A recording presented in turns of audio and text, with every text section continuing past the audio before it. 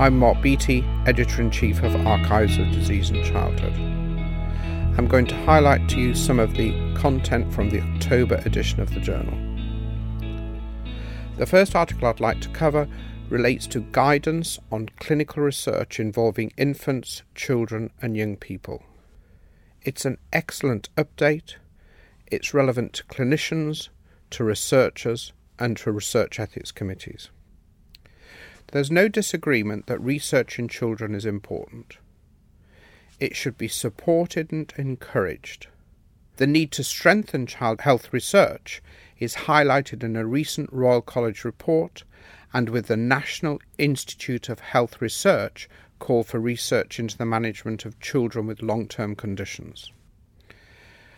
There are issues. The research environment is complex and regulated, with processes and procedures in place to support research participants, researchers and organisations.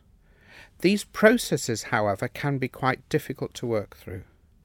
There are specific issues related to children, and this paper provides practical guidance on the ethical issues in relation to research involving children.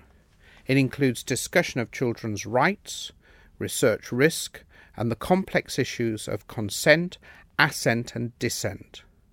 There are sections on research involving pregnant women, research in emergency situations, and research with vulnerable children. There are useful summary discussions on sedation for practical procedures, dealing with unexpected findings, commercial sponsorship, and payment for participation in research. It's very clear from the document that the ethical principles underpinning the participation of children in clinical research have evolved considerably over the last few decades. The importance of research competency is highlighted, with the needs for researchers to receive training in good clinical practice.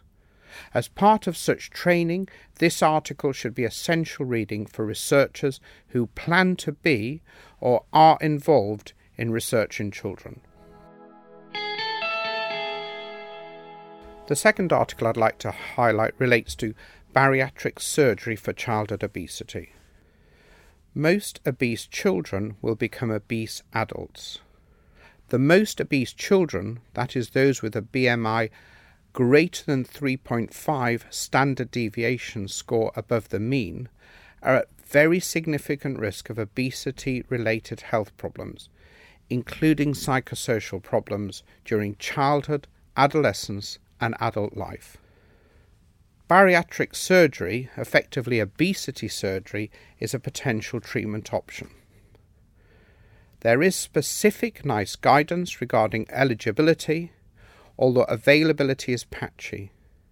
In this issue, Sadjev and colleagues report their experience of 6 patients, that's 4 male, ages 14 to 16 years, who underwent surgery. Pre-operative BMI SDS ranged from plus 3.5 to plus 5.2. All had significant comorbidity and had failed lifestyle management and medical treatment. 4 had a gastric bypass, 1 had laparoscopic gastric banding, and 1 a laparoscopic sleeve gastrectomy. There were no major post-operative complications. Mean percentage weight loss, as a percentage of total body weight, was 22% at 6 months and 27% at 12 months, with a fall in the mean BMI from 4.4 to 3.8 and 3.1 at 24 months. There were significant sustained reductions in comorbidities. This is a very important data set. Clearly, surgery shouldn't be undertaken lightly and without full child and family engagement and multidisciplinary support. It is, however, clearly an important potential option in selected cases. The wider issues are discussed in an accompanying editorial by Mark Michalski from America. He puts the paper into an international context. There have been increasing numbers of obese young children operated on for obesity in the USA. He titles his editorial Adolescent Bariatric Surgery in the United Kingdom, a call for continued study and open dialogue. The third article I'd like to cover relates to rice protein-based formula for cow's milk allergy. Extensively hydrolyzed cow's milk protein formula are recommended as first-line treatment for cow's milk protein allergy, with amino acid-based formula for infants who are allergic to the peptides present in the hydrolysate. Soya is a potential alternative, although 10 to 15% of infants allergic to cow's milk protein do not tolerate soya. And in any case, soya formula are not recommended in infants less than 6 months. In this issue, Van der Plas and colleagues report their experience with extensively hydrolyzed rice protein-based formula in infants with cow's milk protein allergy. They report 39 infants, mean age 3.4 months, all had cow's milk protein allergy confirmed by challenge in most, that is apart from 2 who had a history of anaphylaxis. Feed tolerance was good, that's 37 out of 39, with a significant improvement in symptom scores in all infants. The formula use was associated with normal growth. The rice protein-based formula was nutritionally complete and fulfilled internationally accepted criteria for a therapeutic hypoallergenic formula, i.e. tolerated in 90% of children with proven cow's milk protein allergy.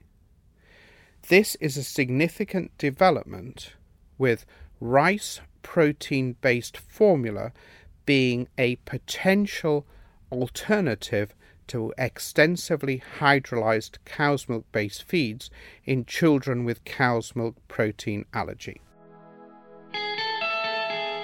The fourth paper I would like to highlight relates to recent advances in pediatric dermatology. It's a first-class review which provides up-to-date management guidance for common skin conditions, that's acne, atopic eczema, infantile hemangioma and psoriasis. The guidance is supported by helpful commentaries and algorithms. Propranolol for the management of infantile hemangioma is discussed in detail. The authors also review important developments, including recognition of Kaposiform hemangioendothelioma as a differential diagnosis of infantile hemangioma, skin conditions in rheumatology overlap disorders, comorbidities of psoriasis, the assessment of pigmented lesions, management of onychomycosis, and recognition of Coxsackie A6 hand, foot and mouth disease. This article is essential reading. It's focused and informative. The authors call for continued research into the recognition and treatment of the many dermatology disorders in children and into the complexities of adapting management plans to the pediatric population. I'd like to finish by mentioning a second excellent review published in this edition. This relates to fever in the returning traveller.